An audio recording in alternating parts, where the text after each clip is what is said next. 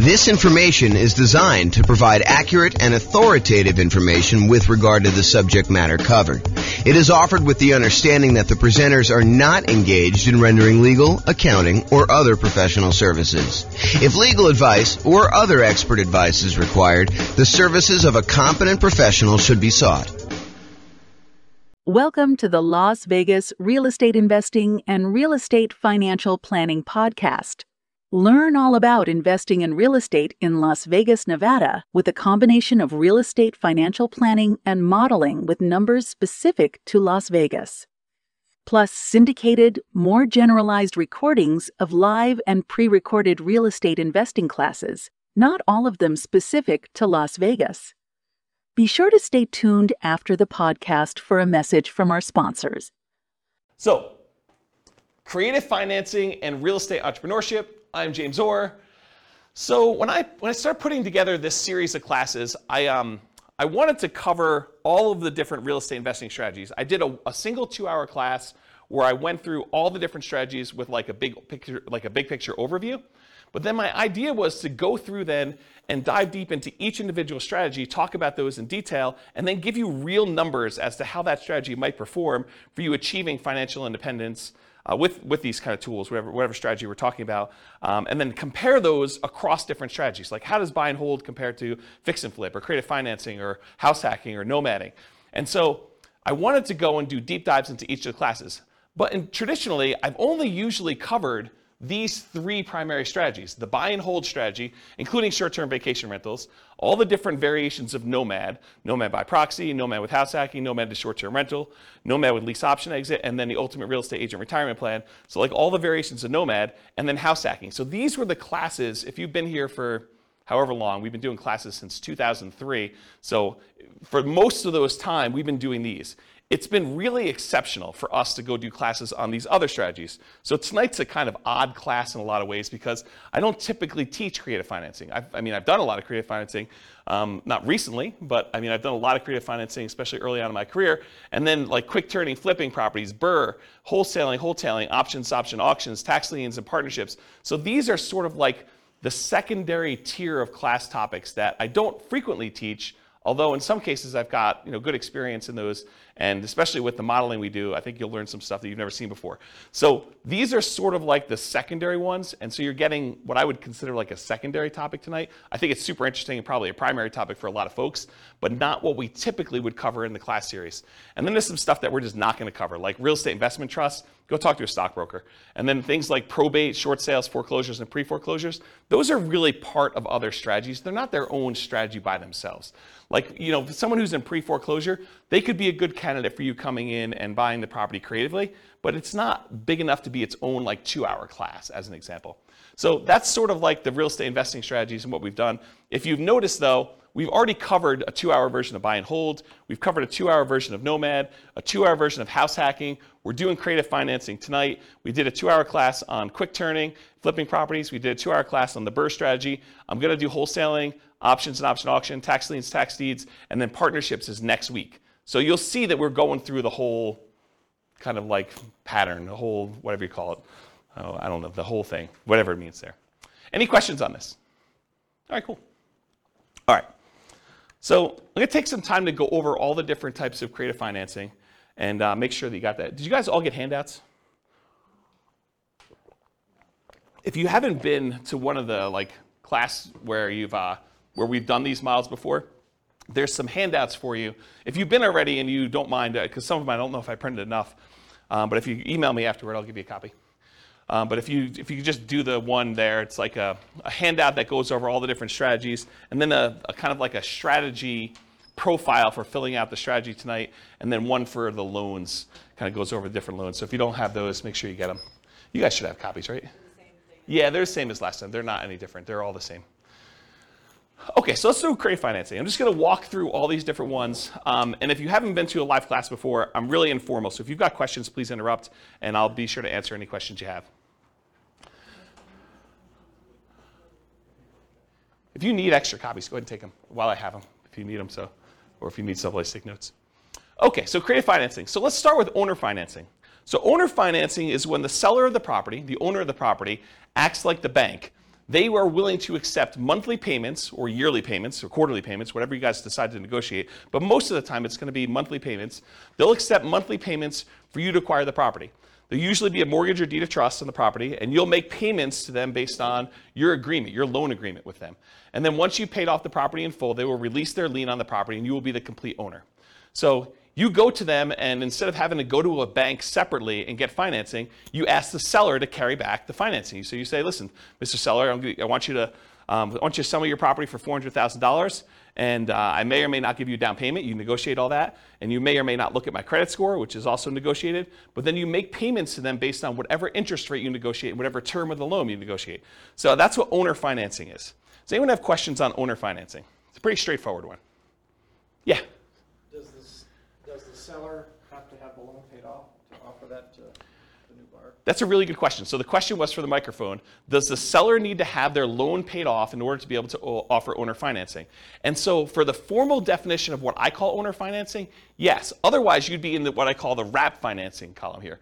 So if you have wrap financing, then that would be where the seller has an existing underlying loan on it, and then they're wrapping that loan and accepting payments from you for a larger amount, and then they're using part of the payment that you make to them to pay the underlying loan that still exists on there. So my definition of owner financing is it has to be free and clear.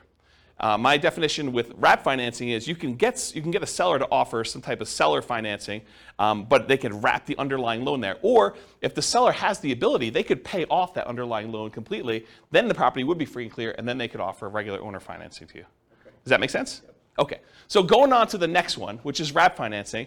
Wrap financing is when the seller has an existing loan on the property, and then they're going to willing to sell the property to you, and they're going to say, look, I owe $50,000 on a $400,000 property, but I will finance the full $400,000. I will collect a payment from you based on a certain interest rate and a certain time period for the $400,000 loan. But part of that payment you're going to make to me, I'm going to use that to pay that $50,000 loan that I still have on the property. So part of the payment goes to the seller, part of the payment goes to that underlying financing. At least you hope it does, because if they don't, that underlying loan could technically foreclose, and you could be kind of SOL. Okay? So wrap financing is when the seller has an existing loan, but then they otherwise wrap it. Now here's another interesting thing. Around here, we're going to talk about what subject to here is, and why don't I just talk about subject to here next. But subject to in Colorado, they want us to do those as wrap financing. They don't want us to do straight up subject to. They don't want the seller to just deed you the property and have no recourse if you don't make the payments. So they would prefer that you have the seller go wrap the loan so that if you don't make the payments, the seller can foreclose and get the property back on the thing. And you'll want to go talk to an attorney. We're going to have a slide up here in a little bit where it talks about going to talk to an attorney to make sure that you have the right paperwork and that you're structuring it right in your area. Because it's not enough for you to say, James told me this is how we need to do it, so that's how I'm going to do it. You really do need to go get advice from an attorney and make sure you structure this right. It's one of the costs for you to do creative financing. You need to go consult with an attorney and get everything set up correctly one time. And then if you decide you want to hire them for each deal, you can do that. If you think you know enough after you've talked to the attorney, when you got all your paperwork done right the first time, then you can decide to just do that yourself. That's up to you. All right, so let's skip down here to subject to, because I sort of told you that you need to do wrap financing instead of straight up subject to. So what is subject to? Subject to is buying a property where you agree to make existing payments on the underlying loan. So imagine you had a seller who was married, him and his spouse owned a property, and she decided to run off with the plumber. And so she left him. And he's like, look, I can't live in this house anymore. I can't afford to make the monthly payments. I'm going to move back in with my parents, try to recover emotionally and financially from this devastating event with my wife leaving with the plumber. I don't want this house anymore. I'm just going to let it go to foreclosure. And so you say, well, wait a minute, Mr. Seller. Instead of you ruining your credit and letting it go to foreclosure, why don't I come in and I'll just start making payments on your existing loan? And because you're disappearing to Florida, and I don't know where you're going to be, I mean, for all I know, you could totally go to South America or wherever and just disappear completely. I don't want to have this thing lying out here where I'm renting it from you. Why don't you deed me the property now, and I will make payments on your underlying loan, and I'll own the property, but the loan will remain in your name, and so you won't have a foreclosure on your record. You won't be late on this loan because I'll make payments on it, and everyone will be happy. And the seller says to you, if you give me $2,000 to help get me to Florida, you got a deal.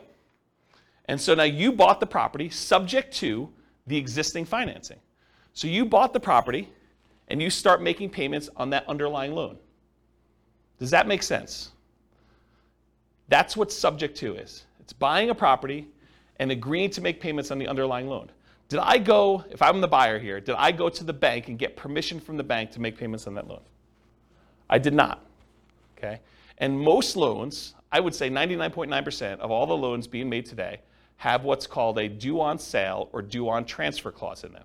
And what that due on sale or due on transfer clause says is that if the seller transfers ownership of the property, that the lender has the right, does not have the obligation, but they can, at their option, decide to accelerate the loan so the entire loan is due and payable. And if you're unwilling or unable to pay the entire loan off, then they can foreclose on it and get ownership of the property back if the seller transfers ownership and does not pay off the underlying loan. So there is some risk to buying a property subject to. Now, do all banks, as soon as they find out that the loan is transferred, do they all go and say, we want the full thing paid in full and do that? Nope. They don't. But could they? Yes, they can. And in fact, I usually do this just to make my point, and you guys can't say, James never told me that a lender can call the loan due. So for, I don't know, 15, 20 years now almost, I've been teaching class since 2003, so what is that, almost 20 years? I always stand on a chair and I tell you, the lenders can foreclose on the property. When you transfer title, they can decide to accelerate the loan. That due on sale, due on transfer clause means that they can decide to call the loan due. So you can't say, James, you never told me that, because I'll tell you, I stood on a chair and I told you that the lender can actually do that. Now, will they do that? I don't know. Historically, they haven't. But, if you go and now interest rates for the last couple of years have been in the, 3%, 2% sometimes, 4% range, and now interest rates are 5%, 6%, 7%, and you're going to go, take over a loan subject to, and the interest rate's 3%, and if you had to go refinance, the loan's going to be at 5 or 6%, might a lender be motivated to say, we're going to accelerate the loan? I could see a case where they would. The chance of you going back to that lender and refinancing, they're not going to get the 4, 5, or 6% loan, right? I mean, you're going to go to a different lender. If they're foreclosing on you or they're threatening to kind of accelerate the mortgage, are you going to go to that lender and try to get a loan? Unless they give you some type of incentive to do so, probably not. So they're not really probably going to directly benefit, but what if they had some motivation? What if they, thought for some reason getting this loan off their books was a benefit to them, and they were looking for a reason to get it off the books? Could they go and do that? Absolutely, okay? And so, remember my example where the guy was going to, his wife left him and went off with the plumber, and now he's moving to Florida? Well, what happens if you don't make the payments on his loan? Right? Now it's a problem for him, because now the loan is now, in default, and he could be foreclosed on. He could have a foreclosure on his record. That's not ideal. And so one of the reasons why I told you that, at least in Colorado here, they want you to do wrap financing instead of buying subject to, is because with wrap financing, if you're not making the payment to them, they can then say, wait a minute, okay, now I can foreclose on you because you are not making the payment to me, which means the payment on the underlying loan is not being made, and now I have some recourse against you for doing that. Where before they don't, because they deeded you the property. The deed represents ownership. So if the seller deeds you the property, you now own the property, even though there's a loan in their name still on the property. Okay? So that's why we tend to do wrap financing. But again, you're going to want to talk to an attorney and get specific advice about this. Does anyone have any questions on subject to wrap financing or owner financing at this point? We've covered a lot of them. I heard somewhere that they're offering insurance for that. Have you heard of that? No, insurance in what way? So Bill said, it's Bill, right? The due on sale clause. So if the bank actually goes forward with it, you can buy insurance to protect you from that. I've not heard that. If you do find out where it is, please email me, because I'd be interested to see what that says.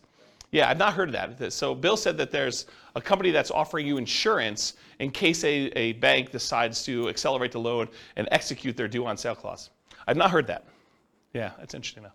And I will tell you, this is a gray area, a relatively controversial subject. There are some people that will tell you it's not a big deal, go ahead and transfer it. I've never seen one happen. I actually know of one that was accelerated. But like some people say, I've never seen it happen. So you could do this with impunity. It's not a big deal. They'll also tell you, just hide that you've done the transfer. Like, buy the property, put it into a trust. If you put the property, they'll tell you this, it's not true. They'll tell you if you put the property into a trust, if you have the seller put a property into a trust, and then you take over the trust, that actually eliminates the ability for the lender to accelerate the loan and use the due on sale clause, and then start their foreclosure process if they want to. That's not true. The phrase that they're referring to is that a seller can move the property into a trust for their own estate planning purposes. But as soon as you take over ownership of the trust, you have violated due on sale clause. So if they maintain ownership of the trust, if it actually is for their benefit directly, then that doesn't violate the due on sale clause. But if you take actually ownership of the trust, then that happens there. And they'll say, but no one really knows the trust. The trust is a private document. It kind of sits there. Well, maybe, right? I mean, if a seller really wanted to know, and the information technology has become so good these days, that if a seller really wanted to know, they're going to look at stuff like, did the insurance change names? Did the water bill get changed to a different name? Did the electric bill get changed? And you're going to say, but sometimes tenants will do that. Yeah, you have enough of these things happening. I think a motivated lender could go and do that. So just do it with your eyes open. Talk to an attorney and get advice on it. But this is not with zero risk proposition, in my opinion. And there's people that have different opinions, and they'll tell you that you could do this with impunity. It doesn't matter.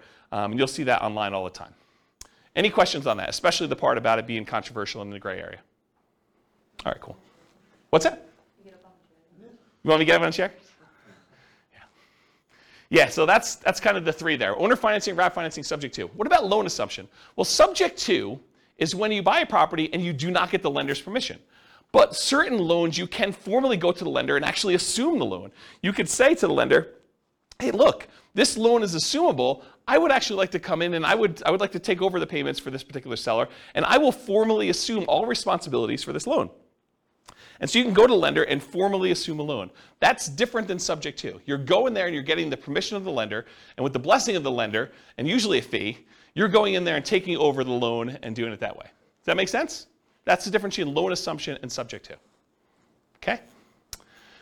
Okay, so the rent-to-own, lease-to-own, lease option, and lease purchase family, they're all really, really similar in my mind, because you're leasing the property.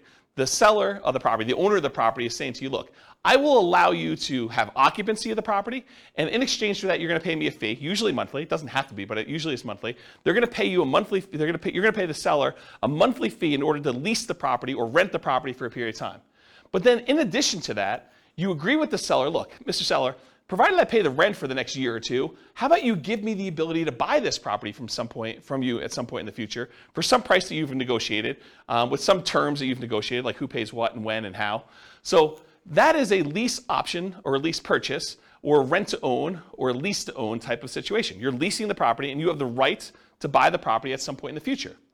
So a lease option is a lease agreement with an option agreement. You have the option to buy the property at some point in the future. You can choose not to exercise your option if you want to.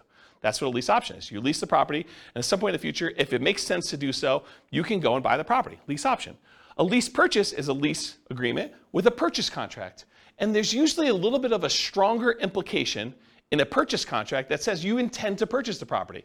It doesn't mean that you have to, unless it's specific performance, in which case you could be sued if you don't perform. But in most cases, it's some type of lease purchase, and the purchase is usually based in some type of earnest money, where if you don't exercise the purchase contract, then you lose your earnest money. Although there's some ways you could write it where you don't actually lose your earnest money, but I think most of the time there's some type of loss there. So rent to own, lease option, lease purchase, they're all really in that same family. You're leasing a property for a period of time, and you have either the option to buy it or you have an implication to buy it with a purchase agreement. So those are what those are. Anyone have any questions on those? Okay. Agreement for deed, bond for deed, contract for deed, installment land contract. So when you buy your car, you don't actually own your car until you've made all the payments, right? You get the title at the end. Well, that's sort of what this agreement for deed, bond for deed, contract for deed, installment land contract are. You're making payments on a property over time, and if you fulfill all the payments in the terms of your agreement, then at the end of that, the seller is going to give you the deed to the property. You have an agreement to make payments and then eventually get the deed. Bless you. Or you have an installment land contract. You have a contract for the deed where you're agreeing to do certain things, and at the end you get the deed for the property. So it's sort of like car payments for houses is the best way I can describe it. Okay? So those really are the 6 types of creative financing. Owner financing, where they don't have a loan and the seller acts like the bank. Wrap financing, where they have an underlying loan and the seller acts sort of like the bank, but there's a loan on the property. Loan assumption, where you formally go and assume responsibility from the loan with the lender. The rent-to-own, lease option, lease purchase family, where you're leasing the property and you have the right to buy it at some point in the future. The agreement for deed, contract for deed, installment land contract, that sort of family, where you are kind of like making payments and then you get the deed at the end. And then finally, subject to, where the seller just deeds you the property and technically you don't even have to make payments on the underlying loan. It doesn't have to be that. You're just buying the property knowing that there are existing liens on the property. But in the overwhelming majority of the cases, you're going to agree to make the payments on that loan. You're buying the property subject to, and you're going to agree to the seller that you're going to make those payments. Any questions on those 6? Okay.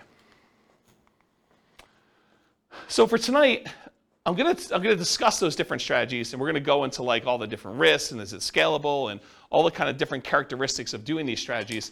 But I'm gonna talk about things, and I have to generalize in order to do it. Are there exceptions to what I'm gonna say tonight? Could you say to me, but James, what about this really weird situation where this happens and this happens and this happens? Isn't that sort of different than what you're saying? Absolutely. I can't cover every possible situation that comes up. So there are exceptions to everything I'm gonna say. And I've tried to be comprehensive and include everything I can, but it's not possible to do that. There are exceptions to everything. So you can find a deal or structure a deal to make choices that are not in line with what I have defined here. And beware, just because you don't think there's a chance that X can happen, it doesn't mean that it won't happen. This is designed, in my opinion, to be a starting point discussion to help you make better investing decisions on your own with additional knowledge. This is not like the end of your education. And at a minimum, in my opinion, in order to do any creative financing deals, you should budget talking to an attorney in your marketplace who like specializes in doing creative financing to make sure you're doing it right in your marketplace. You should not say, James told me this, therefore it is 100% correct in my marketplace. Okay? Do your own research. All right, so creative financing variations. So if you have your handout with you, the one that has like all the different creative financing things on here, you'll notice at the very top is a quote. It says, what's a strategy? A strategy is a unique combination of entry, holding period, and exit. So how you get into a deal, the period of time or how you hold the property, and then how you get out of a deal, okay? So entries can be any number of the creative financing options. You could buy a property using lease option, you could buy it using subject to, you could buy it using wrap financing, you could buy it with owner financing. Those are all examples. A holding period can be dictated by the type of financing you do. If you have a lease option on a property and your lease is 2 years long and your option agreement is 2 years long, you're not holding it forever. You have a 2-year period. So the type of acquisition financing, the type of entry you use can dictate exactly how long your holding period is. An exit is not usually hold forever with all the creative financing. It's really, really rare. The exceptions are probably loan assumption, maybe the agreement for deed family, and owner financing, where those could be hold forever if that's what your agreement with the seller says. If the seller expects to get payments from you for 30 years with owner financing, then maybe it is hold forever. But the majority of these other creative financing strategies, lease option, lease purchase, subject to, wrap financing, in most cases, you're not holding those forever. Those are like short-term holding periods. And by short-term, I mean a few years, 5 years or so is kind of like the limit for those. Can you hold them longer? Sure. But I think the longer you hold them, the more risk exposure you have for these properties. And maybe I'm thinking about this wrong. And some people would probably argue I am thinking about it wrong because they would argue, hey, look, if they haven't done a due on sale or due on transfer clause acceleration for the 5 years, then they're probably not going to do it at all. But I don't know. I don't like having all these different loans out there and having the ability to have them call due at any given time. That's just not a strategy that I'd want to do. So exit is not usually hold forever. Often lease option exits for many creative financing is what people will use. So they'll go buy a property using one of the creative strategies, and then they'll immediately turn around and offer it on a lease, on a lease with an option to their tenant buyer. So they'll put someone in there who's going to lease the property from them and expects to buy it from in a year or 2 or 3 or whatever it is down the road. Okay, so that's usually what a lot of creative financing sellers, creative real estate entrepreneurs would structure their deals. They would acquire it creatively, and then they would immediately sell it to a tenant buyer in some form or another. Now, you can do these in your local market, but you can also do these remotely. If you happen to be in a market where a lot of these other strategies are really hard to implement, this is not a strategy that you have to move into a property. It's not like doing nomad or house hacking, where you have to live in the property. These can be done remotely. It involves different skills. I mean, to be able to go buy properties creatively in a different city is different than trying to do it here locally, where you can sit down across from the seller and do it all. So yeah, you can do it locally or you can do it remotely. They can be properties of any type. Doesn't have to be single family homes. Could be duplexes, triplex, fourplex. Could be commercial buildings. Could be industrial buildings. Could be anything. We're going to tend to focus tonight on single family homes. And then this is an interesting one. And if you're interested in it, you probably should look into it more. But Richard Roop used to teach a strategy called the ultimate strategy, which is a variation on owner financing. And really the like short, really short, I'm probably doing a horrible job at explaining it to you. But the real difference is that with owner financing, the way Richard Roop teaches it with the ultimate strategy is he will include in there a term that allows you to move the loan to a different property. So if you get owner financing on a property and you ultimately sell that property 2 or 3 years down the road, you may not want to actually pay off the property, right? You may want to say, I'm going to sell it, but I've got this really great owner financing loan on it. And you want to be able to move that loan to another property so that you can use that financing again repeatedly. And so that's called substitution of collateral. If you're interested in that, go do a search for substitution of collateral, and it will allow you to substitute the collateral. The collateral in this case was the house. So you could sell the house and say, okay, this house was the collateral for this mortgage I had on this property, but owner financing mortgage. But now since I've sold that property, I'm going to move this to another property that I own or a property that I'm acquiring, and I can substitute the collateral. And you'd want to do that if you were creating really, really good owner financing with the seller. And the seller ideally wants to continue receiving payments from you. Maybe they don't want to receive a $400,000 lump sum of money and kind of screw up their tax planning. Maybe they really do want to keep that. And so they may be motivated to allow you to move this loan from one to another. So if you're interested in that, go look up substitution of collateral, and you can find some different strategies. There's some pretty interesting things you can do with that. Another source of this idea of substitution collateral, I'm not sure if they're even selling them anymore, but it was a guy named Mike Summey. I think it's Summey, Summey, I believe, Mike Summey. And he wrote, along with Roger Dawson, he did a series of books called The Weekend Millionaire Real Estate Investor. And there's a series of them. There's like the Weekend Millionaire Real Estate Investor book. There's like an FAQ book. There's a book on negotiations, which Roger Dawson is sort of known for. And those are actually pretty good books for kind of like doing calculations for owner financing and making sure that you're only buying positive cash flowing properties and things of that nature. And he does talk about substitution collateral in there. So that's another good reference for it if you're kind of looking for a mass market paperback source for this information. So, all right, any questions on creative financing variations? Is this helpful for you guys? All right. Sometimes I get in my own zone. I like just sort of like walk and talk and pace, and you guys get the benefit of that. I look like a caged animal up here just walking back and forth.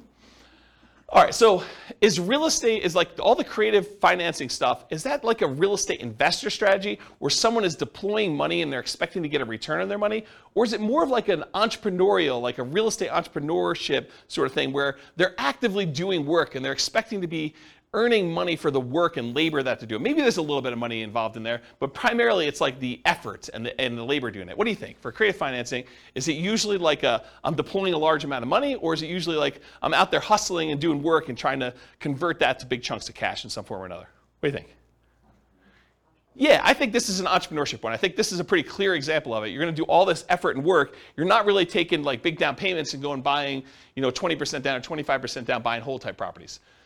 So here's the big slide. And this is a slide I think that it's going to disappoint some folks because they're all coming into this creative financing world thinking, I don't need to do, I didn't want to do all this creative financing because I don't need to have any money in the deal, right? I could do all this stuff without any money.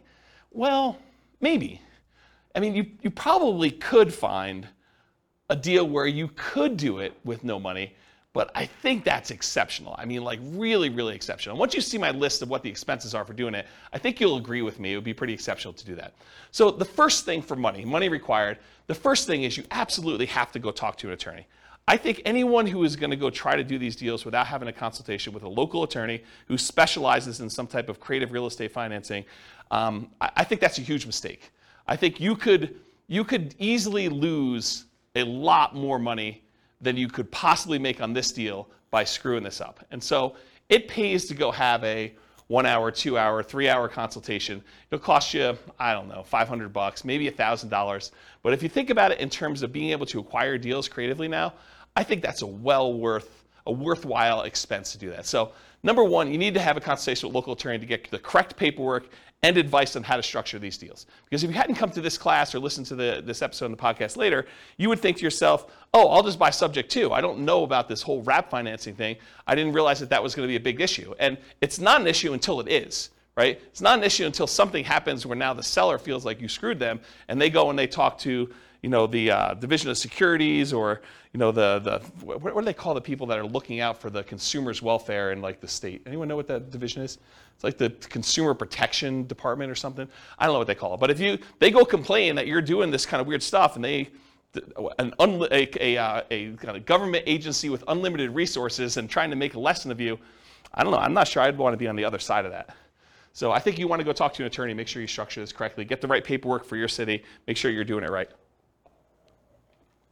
So that's money required. And I think if you're doing your first deal, I think you could structure this in a way where that becomes almost a cost of doing the deal, right? You can come to an agreement in kind of spirit with the seller and say, look, seller, so once we come to an agreement on paper, I'm going to go meet with the attorney and have the attorney draft this up the way it's supposed to be with legal paperwork. And that sort of becomes part of your acquisition for the property on that first one. You don't have to do it ahead of time, although I probably would. I'd rather spend the money up front and know exactly what I'm doing rather than wait till the last minute and try to structure it that way.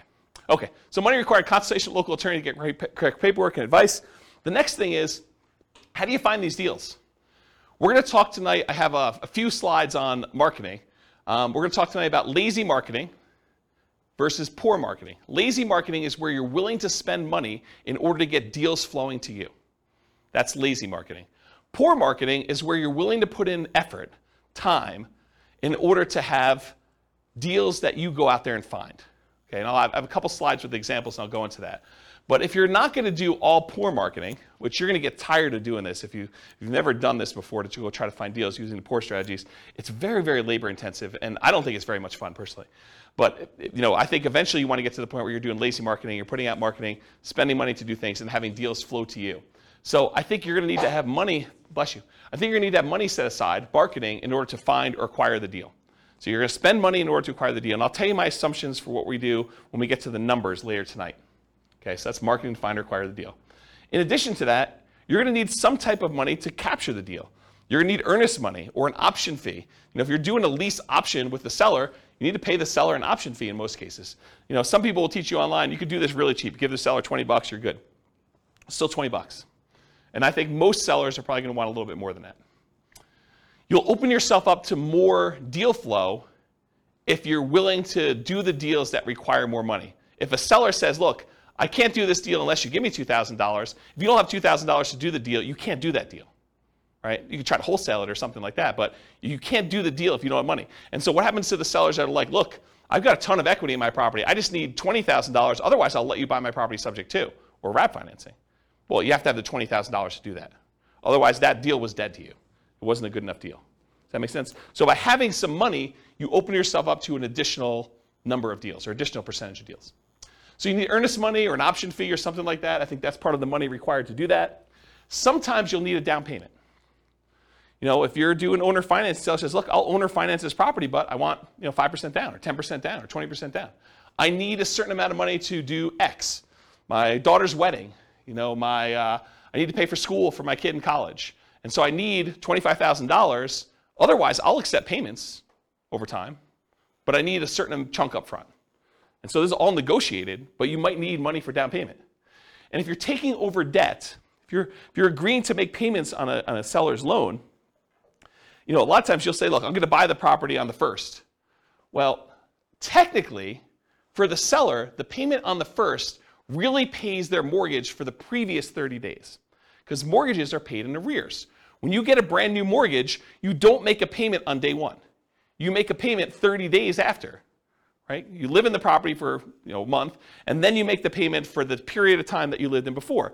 But sellers don't remember that, okay? When you go and you buy a property from them on the 1st, they're thinking you're making that mortgage payment on the 1st. Okay, so when you go and you take over a loan, a lot of times you're not in arrears. You're making that payment looking forward, almost as if you were a renter. Sometimes you'll need repair costs. So, try to think you're gonna be able to do these deals with no money. A lot of times you're gonna go on a property and, a lot of times the seller is motivated. They haven't been doing maintenance on the property. They haven't been taking care of the carpet. They haven't been taking care of the kitchen. They have a whole bunch of little fixer-upper sort of things, $500, $1,000, $2,000, paints, things like that need to be done in the property. So sometimes you'll need massive repairs if something needs really serious fix-up. But in most cases, even relatively pretty houses, if a seller is motivated, a lot of times they're motivated. They've been motivated for a little while. They haven't been doing things. Or sometimes you have to make up back payments on a loan. They're 2 months behind on their mortgage. They're willing to come in and let you take over payments on their existing loan, but the reason they're able to do that is because they're going to be foreclosed on otherwise, and so you need to make up 2 months worth of payments. Does that make sense to everybody? Okay. You'll need some closing costs. I think a lot of attorneys are probably going to suggest to you that you close this at a title company or an attorney's office, depending on what is customary in your marketplace. They don't want you to do something at the kitchen table and bring in a mobile notary and have them doing something, because a lot of sellers don't realize that they're transferring ownership of their property if you do it at the kitchen table. They want you to go down to a title company and have it done legitimately. And you probably should buy title insurance in a lot of cases. So you'll need to have regular closing costs in order to acquire some of these deals, especially if your attorney suggests you do that. And then finally, once you acquire the property, there's some expense to holding the property while you're marketing it to find a tenant, or the marketing itself in order to find your tenant, or your tenant buyer. If you're going to put a tenant in there who's going to buy it from you, you need to spend a little bit of money in order to find those people. We've kind of gotten spoiled in some ways with a market that's ridiculously hot, that we forget that it's not usual to kind of put a property up and have it occupied in like a week. Sometimes you're holding a property for 60 days trying to find a tenant or tenant buyer. Sometimes it's longer than that if you're not really doing what you're supposed to do, or it's priced too much or whatever. Okay? So realize you probably need to have some holding costs or marketing costs in order to acquire your tenant or tenant buyer, and be prepared for that. So can you do this with no money? Maybe, but I listed out all these reasonable expenses for you.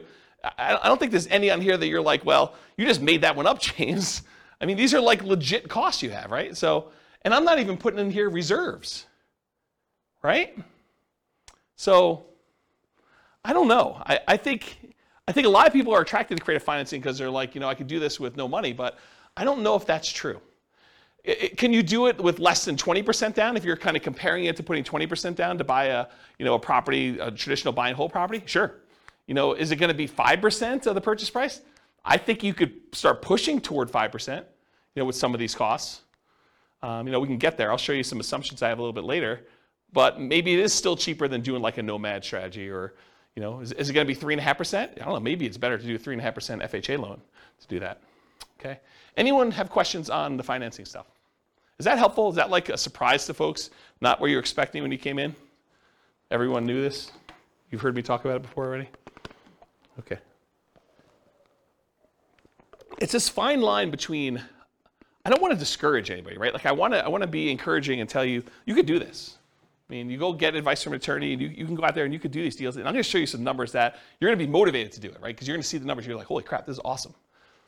But to go think that it's awesome and that you're going to be able to do it with no money, I'm not so sure that those are compatible thoughts. And so I'd rather be realistic and have you go into it knowing that you're going to need to put some money into this and get it working than to think that you're going to be able to do it with no money down and be really frustrated when you find deals that all require some money and you're spinning your wheels and not able to get any traction. Yeah, question? Yeah. Some of this creative financing methods, let's say you were combining this with nomading, yep. You can only get 10 conventional loans. Would these be considered against those loans, or would this be kind of depending on how you write it up? How does it count? Yeah. So it's a really, really good question. So the question for the microphone is, if you're going to do creative financing, do those loans count on your record for being able to get additional loans? If you're limited to getting 10 loans buying traditional, like buy and hold properties, non-owner occupant. For the owner occupant ones, you're not limited to 10, by the way. Yeah, but for like traditional 20% down investor loan, a lot of times you're limited to 10, then you got to switch over to some type of portfolio loan in order to do that. So do these creative financing ones count? And it's weird because some lenders will tell you absolutely, especially if they appear in your tax return, right? They'll show up on your tax return and you're like, I'm responsible for this loan. I've been taking the deductions for it and everything, and they'll say, this sort of counts. Other lenders will say, hey, if it's not on your social security number, it doesn't count for you.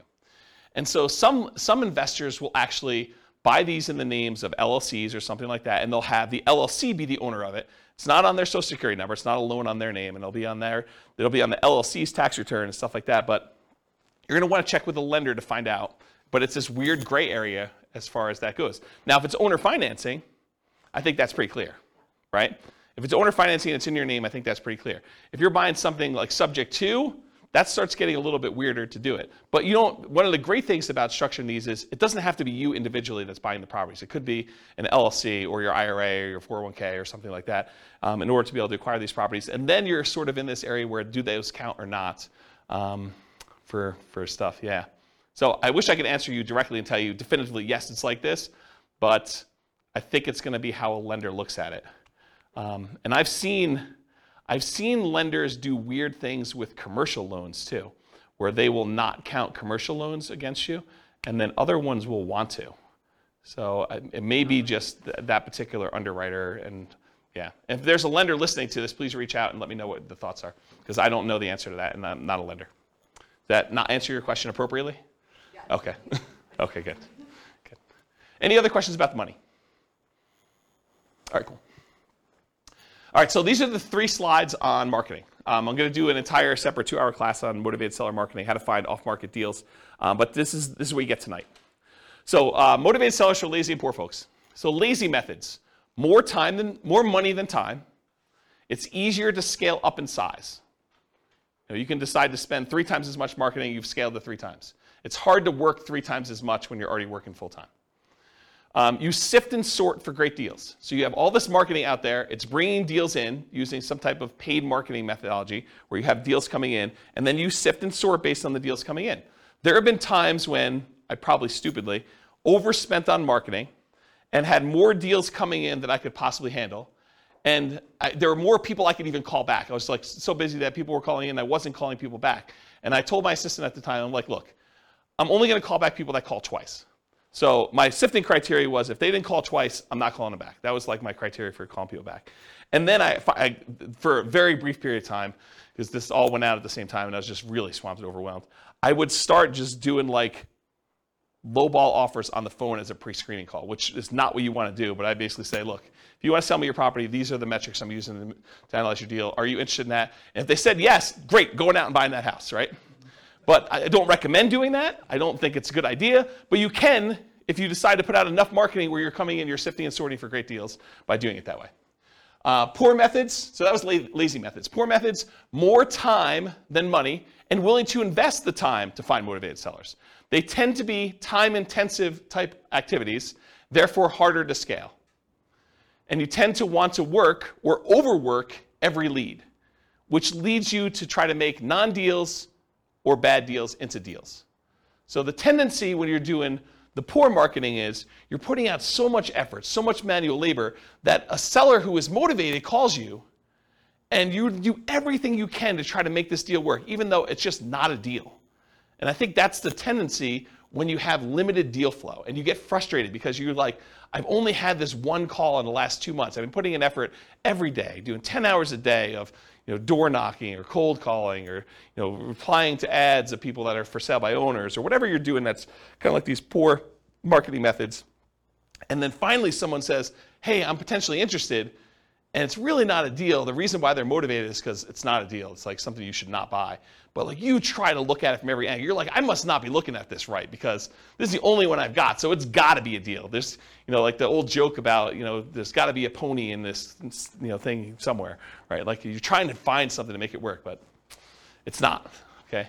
Now there can be some overlap between the two. For example, some people might consider bandit signs, the little signs you stick out in the medians of the roads, or the neutral grounds for people that live in areas where they call them neutral grounds. But you kind of put them there and they say, we buy ugly houses or something like that. So some people would consider those more of like a lazy method. Some people will consider them more of a poor method because they're out there like manually putting them in the ground. And I don't know, it's sort of like in the gray area for that.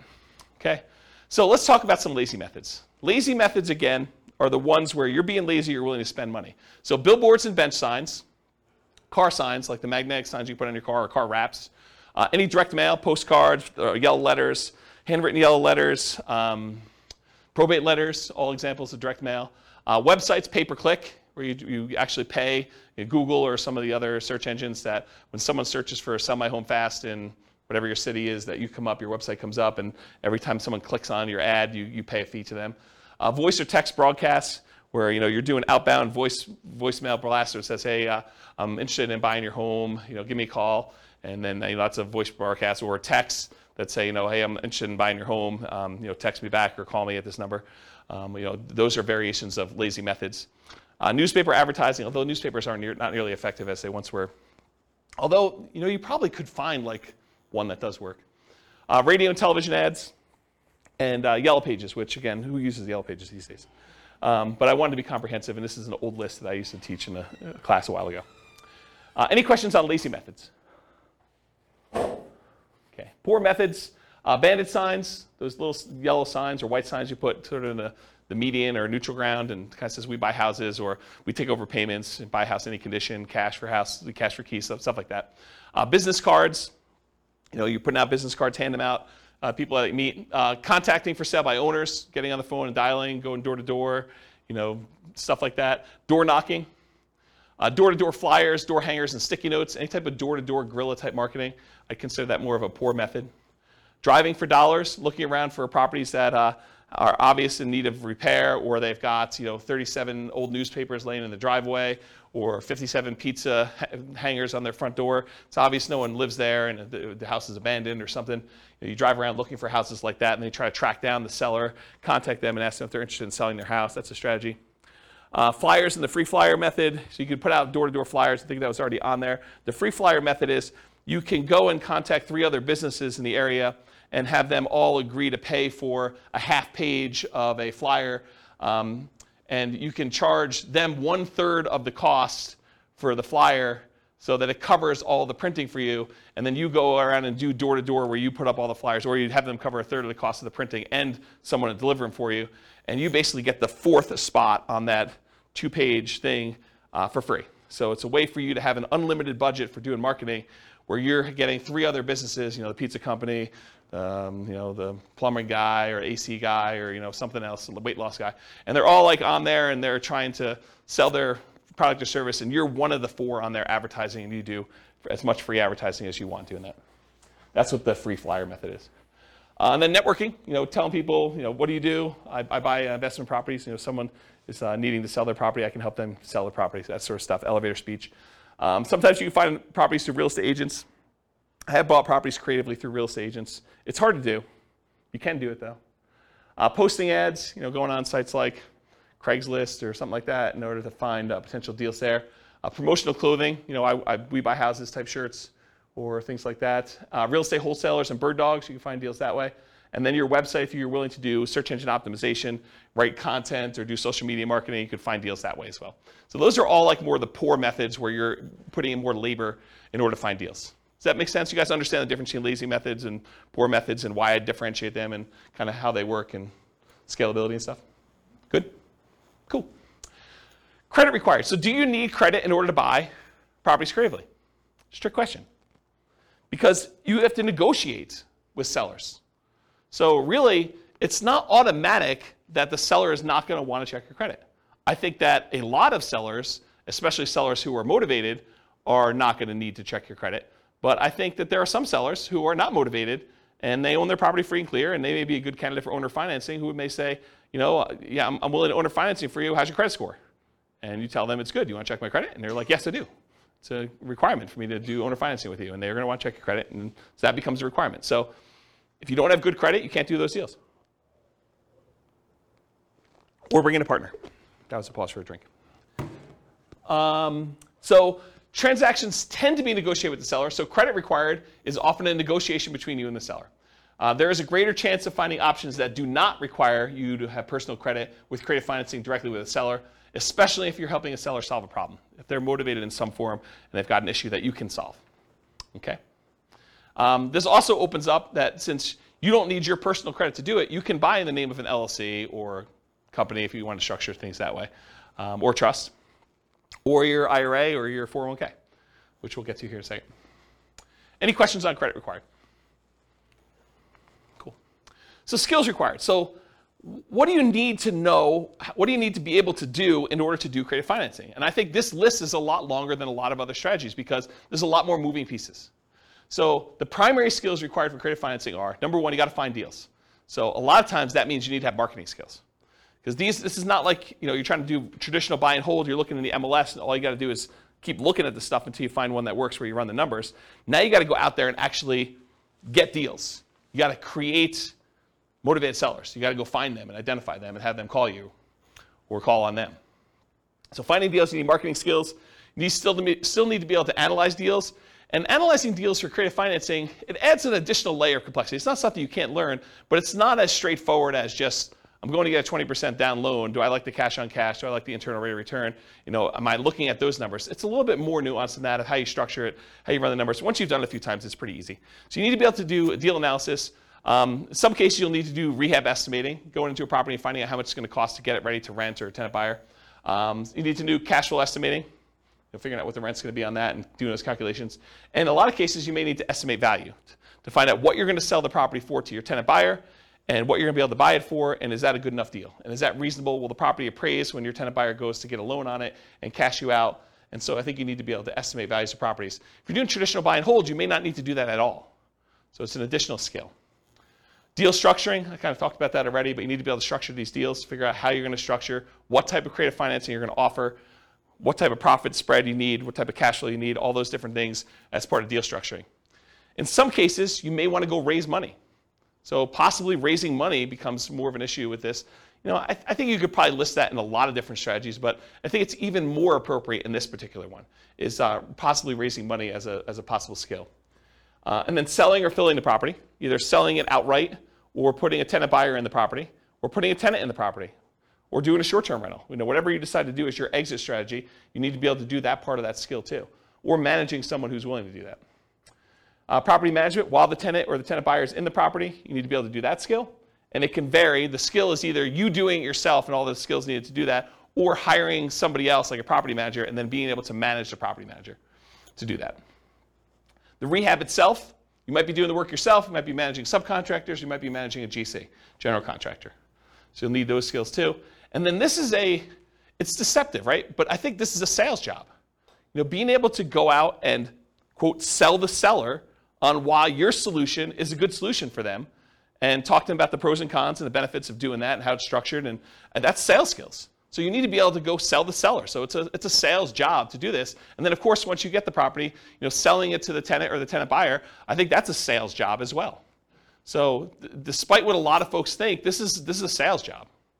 And then you need to do all these other skills on top of that. Okay. Any questions on skills required for doing creative financing? Nothing? I got no questions. I would just recommend, if you're marketing, you're reaching out to sellers to have a good CRM. That's a big thing about managing your contacts, when you contact them, how often you contact them. You can also figure out your KPIs. Basically, you figure out how much it costs to get a deal in the contract. So those are some pretty important things. It's Taylor? Yeah. So Taylor just said, for the microphone, because it's hard to pick up on the mic, Taylor just said if you're going to be contacting sellers, it's important to have a CRM, customer relationship management software, that keeps track of who you called, what you said, information about them, the situation, last time you called them, things of that nature. And then you could go and start looking at key performance indicators, what he called KPIs, in order to determine what your cost is to generate a lead, what your cost is to close on a deal, what your cost is to put a tenant buyer in the property, and all those things of those nature. I don't know if I'll cover it in the marketing class, but I do have a class I taught before, and I have a spreadsheet that allows you to analyze the entire profitability of the entire business model for doing off-market deals, where we talk about all the different steps, the stages of acquiring properties, how much time and how much money you spent in each stage, and then on the output side, what the profit was on that deal and how much time and everything was spent in those things too. And you can go ahead and change the inputs of all the different marketing you have, and it will trickle out and do the it'll do like calculations to show like if you go and spend $2,000 on postcards instead of $1,000, like how that kind of impacts the number of calls you make and the number of credibility packs you sent out and the number of motivated seller presentations you've made and follow-up calls and closings and then all that, how many deals you end up with. And so it does all those calculations for you and it shows you your overall profitability. And if you haven't done that before and you're really going to do this business model, I would strongly recommend it because it kind of gives you some insight into how to do it. So thanks, Taylor. Any questions on skills? Cool. Stability. So I went and looked up his name, Shane Parrish from Farnham Street. After like 4 classes not knowing his name, I feel embarrassed, but so I went and looked up his name. So he wrote a blog post, and he talked about this idea of things that are actively or passively stable.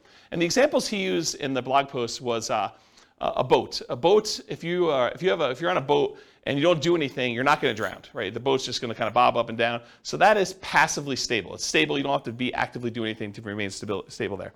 But a jet fighter is actively stable. If you don't take your hands off the controls, you don't do anything in a jet fighter, you're going to crash, you're going to die. Right? And so the idea is that are things actively stable or passively stable? And real estate in general, I think, is actively stable. If you don't do anything to your properties, if you don't like pay any bills or anything like that, you don't pay your taxes, you're going to lose the property. They're eventually going to take over the property from you for a non-payment of property taxes. But on the spectrum, though, there's like certain strategies that are more actively stable than others. And so I think creative financing is a very active type of strategy where you have to be doing things with the properties, otherwise you're going to get a lot of trouble. So some strategies are more active than others. For example, subject to lease options, lease purchases are more active, in my opinion, than owner financing kind of stuff. In both cases, you have to do stuff, but I think there's a lot more activity with subject to lease options, lease purchases as examples of that. And then the traditional examples I've used in other classes to kind of describe this is amortizing mortgages versus balloons and interest-only loans. An amortizing mortgage, if you just make the payments for the 30 years or 15 years or whatever it is, the mortgage will eventually pay off. With a balloon or an interest-only loan, if you don't do something when that balloon comes due, there's a problem. You're going to have a real issue with that. So I think on the scale of those, one of them is much more active than the other. And then like buy and hold versus flips or lease options or BRRRR, buy and hold I think is less active. They're both active, but less active than doing a flip or doing a lease option or doing a BRRRR. Okay, any questions on stability?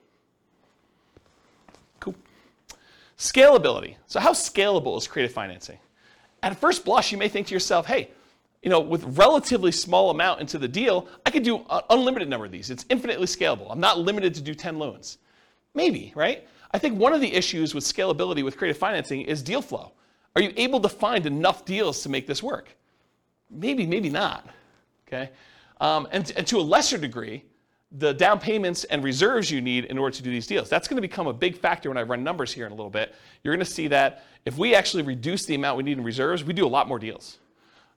So you can do that. So spending enough time on marketing to find these unusual deals, finding enough quality deals, because not all of them are deals, having down payments, reserves, money for repairs will mean more possible deals. So the more you have access to resources, the more deals you might get that you could possibly do. Otherwise, you may have to wholesale them or abandon them. And so from that perspective, it's harder to scale, slower acquisition speed. But it can be done with relatively small amount of capital that can usually be reused after each deal. It's usually delayed, but you buy a property, 4 years later, the tenant buyer cashes you out, you get all your money back, now you're really flush, you can go do more deals. Certain exit strategies like lease options may help provide some replenishment of cash, option fees from tenant buyers as an example in the short term. So what I mean by that is a lot of times when you buy a property, you put all the money in to acquire the deal, the marketing, the closing costs, your holding costs, your reserves, whatever it is, and then you go out and you find a tenant buyer. When you find your tenant buyer, a lot of times your tenant buyer is going to give you an option fee themselves. They're a tenant buyer, so they're a tenant wanting to lease option the property from you. So they may give you $500, $1,000, $5,000, $10,000, $20,000, $30,000, whatever it is that you negotiate with them in order to have the option to be able to buy the property. And that usually does get applied toward them purchasing it, but it's money you can use right away. Right? So it's money that you can actually get a refund or rebate, and sometimes even more than you used to acquire the deal, but I would think that that would be exceptional, that don't rely on that as a rule. But you might get some money back right away in order to fund your business going forward. Make sense? Okay. Let's see. Since it requires a lot of manual labor, it's typically not considered a scaling wealth building strategy directly. A lot of creative financing and real estate entrepreneurship is a sales job. I mean, you got to go out there and you got to sell the seller. You got to put in effort and time and do that. Many will use profits from creative financing and real estate entrepreneurship to then acquire other assets like stocks or bonds or REITs or flips or rental properties or whatever it is to then scale up. So they kind of use this as a growth funding strategy in order to be able to do other things that scale a little bit more easily and allow you to do less active work. Any questions on scalability? Cool. Risk exposure. I think this is going to surprise a lot of folks as well. So overall, I would categorize creative financing as a high risk rating. High risk. Why? Because I think it has all the risks of a lot of other strategies, plus some additional ones you don't have elsewhere. So for example, because we're putting so little in the deal, we have amplified returns.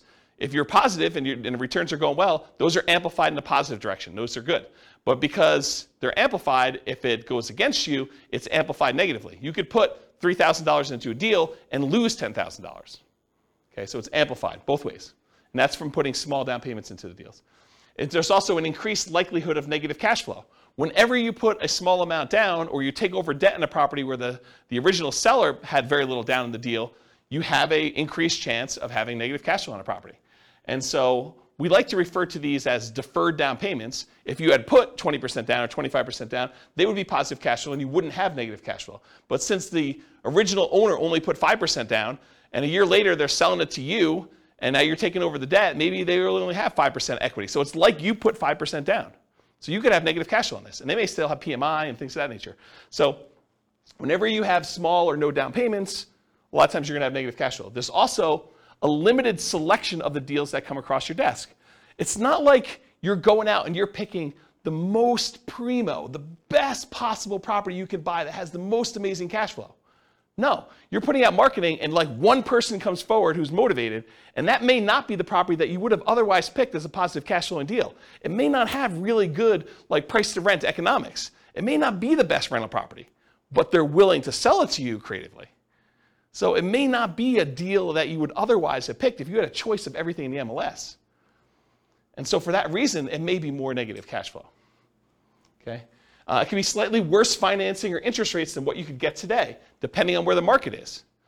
I mean, imagine for a minute, we were at reverse market where we didn't have all these really low interest rates. We had really high interest rates and all this stuff from 2 or 3 or 4 or 5 years ago. And those are where most of your motivated sellers are coming from. And now interest rates are at 2 or 3 or 4%. But those other ones were at 5 or 6 or 7. Well, they could be worse deals than what you could get today if you went out there. We don't happen to be in that situation. And right now, I think we're in sort of like a golden period, or the very beginning of a golden period where interest rates are much, much higher. And all the rates from the last few years are all amazing. They're all great loans to take over, right? But it could be the other way around, depending on when you're listening to this or kind of when you're doing the market. Marketing money. So the marketing to buy and the marketing to sell, I mean, that's a risk. You're putting that money out there. Sometimes it's not effective. Sometimes your marketing message is not resonating with the marketplace. And you might put out money and not get responses. You may put out labor and not get responses. Often less money risk compared to traditional buy and hold, so less risky in that regard. So you may go out there and spend 1% of the purchase price, just as an example. Let's say you put out $4,000 in marketing in order to try to acquire a deal. You're like, $4,000 in marketing, that seems really, really high. Well, you might pay a point in order to originate a loan, which would be like 1% of the loan amount. So that may be $4,000 by itself. And that's just one of the expenses. So to think you're going to spend $4,000 on marketing and not have to pay some of the costs in order to acquire this property, like acquire property another way, like traditional buy and hold, where you have to do a loan origination fee and some points and some closing costs, which you have some closing costs as well, but maybe closing costs for the loan. All these other expenses, $4,000 might be a little bit cheaper is what I'm trying to point out to you. Okay? You might have possible rehab risk. You didn't know that there was mold or that they were smoking meth. It could be a surprise. So you have some of the rehab risks possibly in there too. You have interest rate risk while you're creatively financing. So before you can sell the property to your tenant buyer and get out, or before you can go refinance yourself because you want to keep the property, you don't want to sell it anymore, interest rates may rise during that time. So you have some interest rate risk while you're doing that. Prices can decline during ownership. You bought a property at a 5% discount and property values went down, since you acquired it. That's a risk you have. And rents could go down. You have a potential for rents going down as well while you own the property. So I think you have those risks. I mean, these are not unique risks to this strategy, but they are risks of this strategy. And I think you have some that are unique to this, which I'll get to here, but they're like not all unique to this particular one, right? Some of these price decline during ownership or rent decline, and I think that's any type of buy and hold. In some cases, you might have your credit at risk. If you're going to get owner financing and they want you to personally sign and personally guarantee the loan, now you have your credit at risk for doing that. If you're doing loan assumption, that's credit at risk, right? You went and you got the formal assumption of the loan from the lender. I mean, now your credit's at risk. Let's see. Your reputation at risk. If you tell the seller, look, I'll make payments on your underlying loan subject to, and you don't do that, that's a problem. That's your reputation. And then you have all the typical tenant and property management risks. So all the ones you would normally have buying a property and renting it out. And then you have the risk of loans being called due, which I think is relatively unique to this. If you're buying a property subject to, they could call the loan due. And you got to figure out what you're going to do if that happens. Any questions on risk exposure? I have a question. Yeah. It may not be exactly related to this, but would be kind of, so are assumable loans a thing anymore still? My parents did this in the 80s. So like, I just feel like now there's an opportunity of people who had 2% or 3% loans coming in and being able to assume that loan. So the question is, are there assumable loans right now? Yeah. FHA loans are assumable. FHA, but only certain types of loans? Is that basically what it is? Yeah. Yeah. I mean, and they're qualifying assumable, so you need to qualify. Right. Okay. And so you'll take over. What's gone is non-qualifying assumable loans, where anyone can come in and just, sign something. Like in the 80s when interest rates were so crazy, I asked my parents how they ever bought a house. And it was because they assumed most of the loan and only, but they said that $16,000 was taxed. The interest was like 23% when they bought that house. Yeah. Yeah. Actually, I had a buddy, he got one of his buyers to assume a VA loan with like a 2.3% interest rate. Yep. This was just a couple weeks ago. So, Did he have VA benefits? yeah. Yeah. So like the guy had VA benefits and the loan was a VA loan. Yep. So he was able, that's why he was able to assume the VA So loan. it's just certain types of loans then. Okay. Yeah. I just I never even heard of that. Yep. So, cool. Yep. Yeah, they're qualifying assumable, so you need to qualify. And a lot of times you need to pay a fee. So the bank's going to ask you to do a paperwork fee in order to do that, whatever that is. Any other questions? I have a question. Yeah. It seems unlikely in this environment because of high prices Yeah. that there would be good subject to candidates. Is What do that you mean? true? Well, So the question they for the don't have microphone. Equity in their house, so it'd be kind of crazy for them to walk away. Well, I guess if they lost their job and they have no money, they could still keep their credit. Yeah, so Scott's question is, in an environment like this, where we've seen massive amounts of appreciation, and people probably have a lot of equity in their property, for someone to be able to just allow you to take over their loan subject to seems unlikely. And that's not quite true, because what they may say is, look, if you give me the $30,000 in equity I have, you could take over my loan. And so you might be able to take over more things if you have some money to put down and be able to acquire that. And it may still make sense for you to do that. You could think to yourself, look, do I want to go and put 20% down to buy another property today and get 6%? Or do I want to do, $30,000 and be able to take over 3.25? And you may still want to do that. So yes, there are still options to do it. I do agree with you, though, that the more equity they have, the more creative you need to get in structuring that. The chance of them saying, hey, I'll walk away and give you, and I'm using that in quotes, 20% of my equity just because that's my loan balance, unlikely, right? I think you can, in some cases, capture some equity. They're willing to trade some of their equity for the solution to their problem. But 20%, maybe, probably not though, right? I think you're more likely to be able to negotiate something where you're buying at a discount. Like, I'll give you an example. I'm going to get to this here in a second, but imagine for a minute that you go in there and you offer somebody to be able to take over their loan, start making payments on their loan at a 6% discount. Well, if they were going to go sell their property with a real estate agent, they'd be walking away from 6% sales transaction costs, right? So it seems pretty easy for them to say, well, if I don't do a deal with you and I go list it with a real estate agent, I'm going to net 94%. And with you, I'm netting 94%. And it's going to be done tomorrow.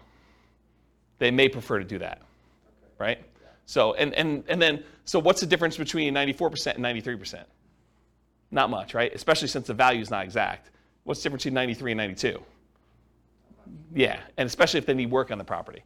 Or maybe they don't know the value of what it is right now. Maybe they think it's a little bit lower, a little bit higher. I mean, it's hard to say. And you have unrealistic sellers who think that their property is worth, $50,000 more than the one that sold across the street, who has, backs to a park and has all sorts of crazy stuff, and theirs doesn't. And they think that theirs is worth that. But then there's sellers that are like, I don't think my house is worth quite that much. And the inefficient real estate market is part of what allows us to do some of this stuff. Okay. Yeah. So now, I know I'm not at all well-versed in legal things. Yeah.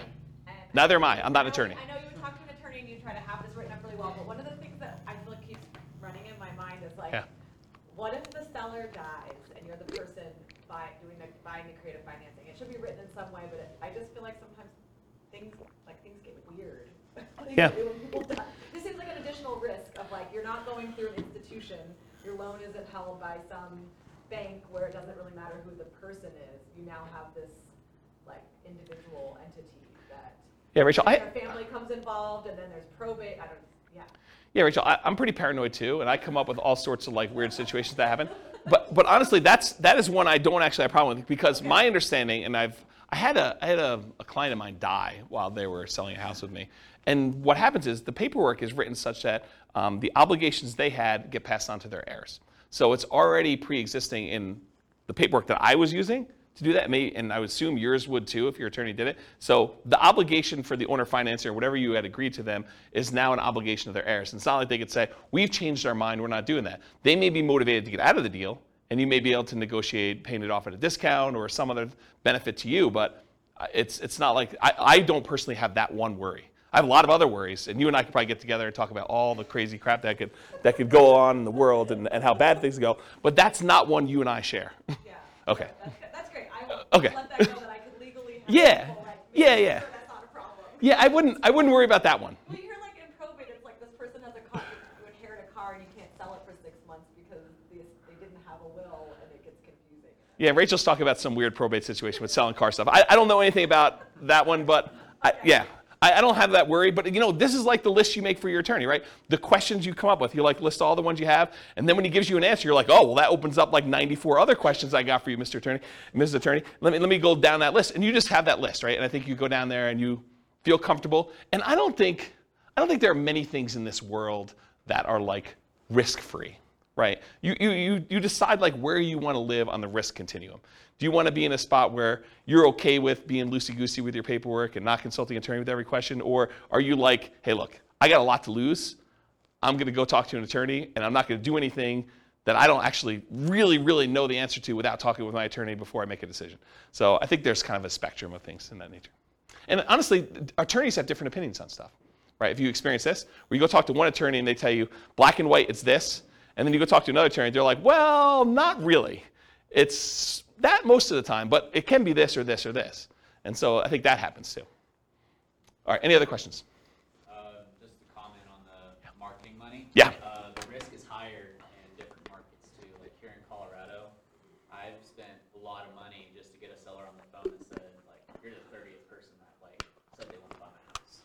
Yeah, so what Taylor just said is that the amount of money you need to spend on marketing can vary market to market. I also think it varies like market conditions to market conditions. Like in the last 3 years where a seller could list their property in the MLS and get 30 offers on it, 20 of them above list price, that's a very different expense to getting a seller to call you than a market where properties are sitting on the market for 6 months and they're not selling. And so I think market conditions come into play, and I think partly the market you're in has an impact on that too. If you're trying to buy, like for the recording, we live in a market where there's this really nice part of Fort Collins called Old Town Fort Collins, and there's like a really nice row of houses where they're all really expensive and no one really wants to move from there, and it's all really in high demand. If you're doing marketing to try to find a deal there, I mean, that's kind of hard, right? Kind of tricky. Can you find them there? Sure, but I mean, you're stacking the deck against you trying to find properties in that thing. Okay, any questions on risk exposure? I actually might get close on time. This is really weird. All right, so profit speed. So what's the size of the profit, and how quickly do you see profit on these? So If you guys haven't seen this before, I'll do the short version of this. It's in a lot of the other classes, but these are the 5 areas of return for rental properties. There are really 4 areas of return for the rental, and then the return you get from the reserves you have sitting on the sideline. So appreciation, the tendency for property values to go up over a period of time. Cash flow, that's all the income you have coming in from the property, including rents and stuff like that, minus all the expenses, property taxes, insurance, maintenance, vacancy, property management, if I didn't mention that again, capital expenses, like all those things. So you subtract all the expenses out, whatever's left over is your cash flow. Tax benefits is usually the cash flow from depreciation. So when you rent a property out, you get this depreciation benefit. It's a phantom expense given to you by the government on your tax return. That means you pay less in income tax. And so whatever the amount you have to pay less in income tax is what we consider cash flow from depreciation for owning this property. And then how much you pay down on the loan. That's debt pay down. So those 4 areas of return, plus the area you get for the return you're getting on your reserves, gives you a total amount that you're earning. So what's the typical size you might see on this? Well, when you buy a property creatively, a lot of times you're buying it at a small discount or a big discount, depending on what you can negotiate. And so sometimes you'll get this forced depreciation. The amount you bought in year 1 that you got as a discount, plus in addition to that, whatever the appreciation is while you own the property. So if property values are going up, whatever it is, 3% a year, and you own it for 4 years, it's 3% the first year, 3% compounded the second year, 3% compounded the third year, 3% compounded the fourth year. It's 12% plus because you have some compounding in there over that period of time. Plus, if you bought it at a 5% discount, you're talking about 17% or so amounts you made on this property over those 4 years. Then you had whatever cash flow you did. In a lot of cases, since you're buying these properties creatively, and a lot of times they have high loan-to-value loans on them, and they may not be ideal rental properties to begin with, sometimes your cash flow will be negative.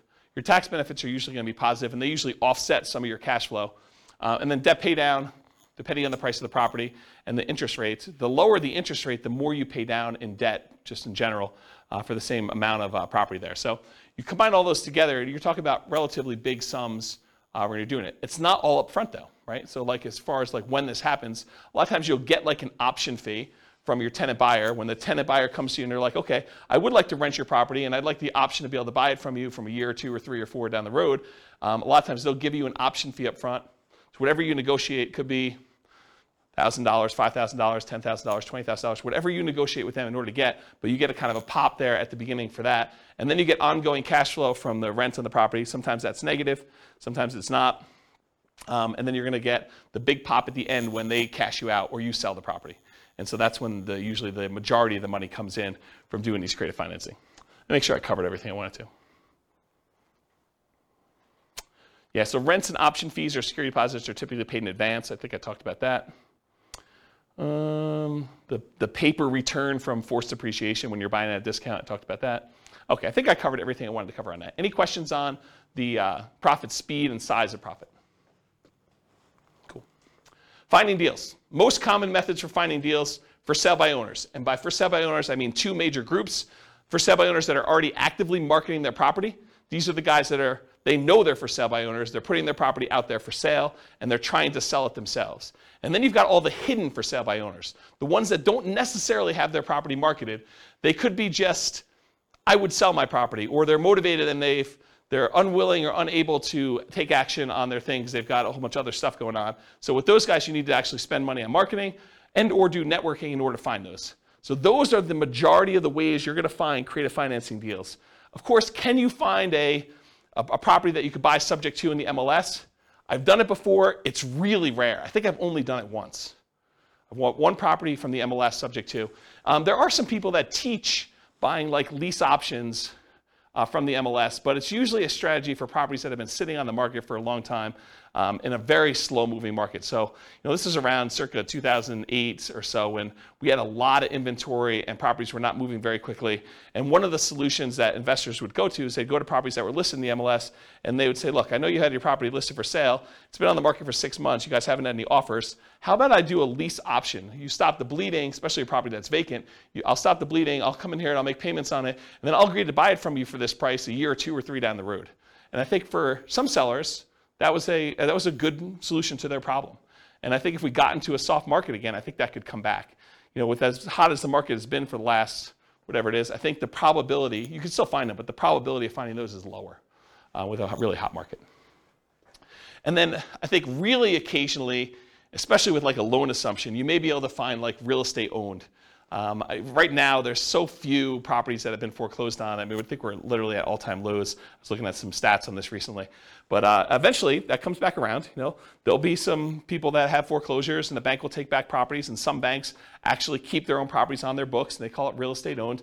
And you may be able to go to a bank and get them to agree to sell you a property, and they may be willing to do some type of loan assumption or owner financing, but it's from a bank, so it's really more traditional financing. But I think you could find some deals that way. And then wholesalers. Imagine like you're out there, but you don't have the money to do a deal, but they decide to come and wholesale the deal to you, and you have the money to do it. So you can find people that are like you out there trying to find deals that they can't take down themselves or unwilling to take down if it doesn't meet their criteria. Any questions on finding deals? Sweet. So to analyze deals, you can use the spreadsheet, realestateFinancialPlanner.com/spreadsheet. It's the world's greatest real estate deal analysis spreadsheet. That's the humble name for it. And so you can go ahead and just use that for doing your rental property analysis when you're buying a property. Just put in what you're putting down on the property, what you're going to get for income on the property, and you can do all the analysis you need to for that. Any questions on analyzing deals? I probably need to do like a class on how to analyze deals, like how to fill out the spreadsheet, right? Or no one needs that? No one needs that? Wow, okay, I won't do it then. Sweet, save me a night. All right, market conditions. Really, no one needs it, huh? That's good. Market conditions. So, and ideally, markets where you can find properties with flexible sellers willing to accept creative financing. I think that's the definition of the markets that work for this. Markets with at least decent demand. Sometimes you can find deals, but it's really hard to liquidate the deals, and that's why you can find them. So I think you have to kind of balance those out. You need to find a deal that's good enough where you can actually make the deals work on the exit side. It is challenging in markets where sellers have lots of options. If a seller can go list their property, get 20 offers the next day by putting in the MLS, it's really hard to get your creative financing deal accepted. Really hard, right? I mean, if they have options of 20 offers, 5 of them are all cash, above asking price, no contingencies whatsoever. Another 10 of them are above asking price but with loans, and 5 of them are at list price or slightly below because they're just not in touch with reality. What solution do you offer them as someone coming in with creative financing, right? That's the hard part. You need to have a solution that you can offer to somebody that solves the problem. And if they have the ability to solve their problem another way, it's going to be really tricky for you. And then also a challenging market is low buyer demand. If you can't get rid of your property, if you can't put a tenant buyer in there, that's problematic. If it takes you 6 months to put someone in your property, that's going to be just going to be a challenge for you. You can make those numbers work, but you got to buy those deals a lot better. Okay? Any questions on market conditions? Cool. Accessibility, availability, these can be hard deals to find, no doubt about it. Got to do marketing in order to find them.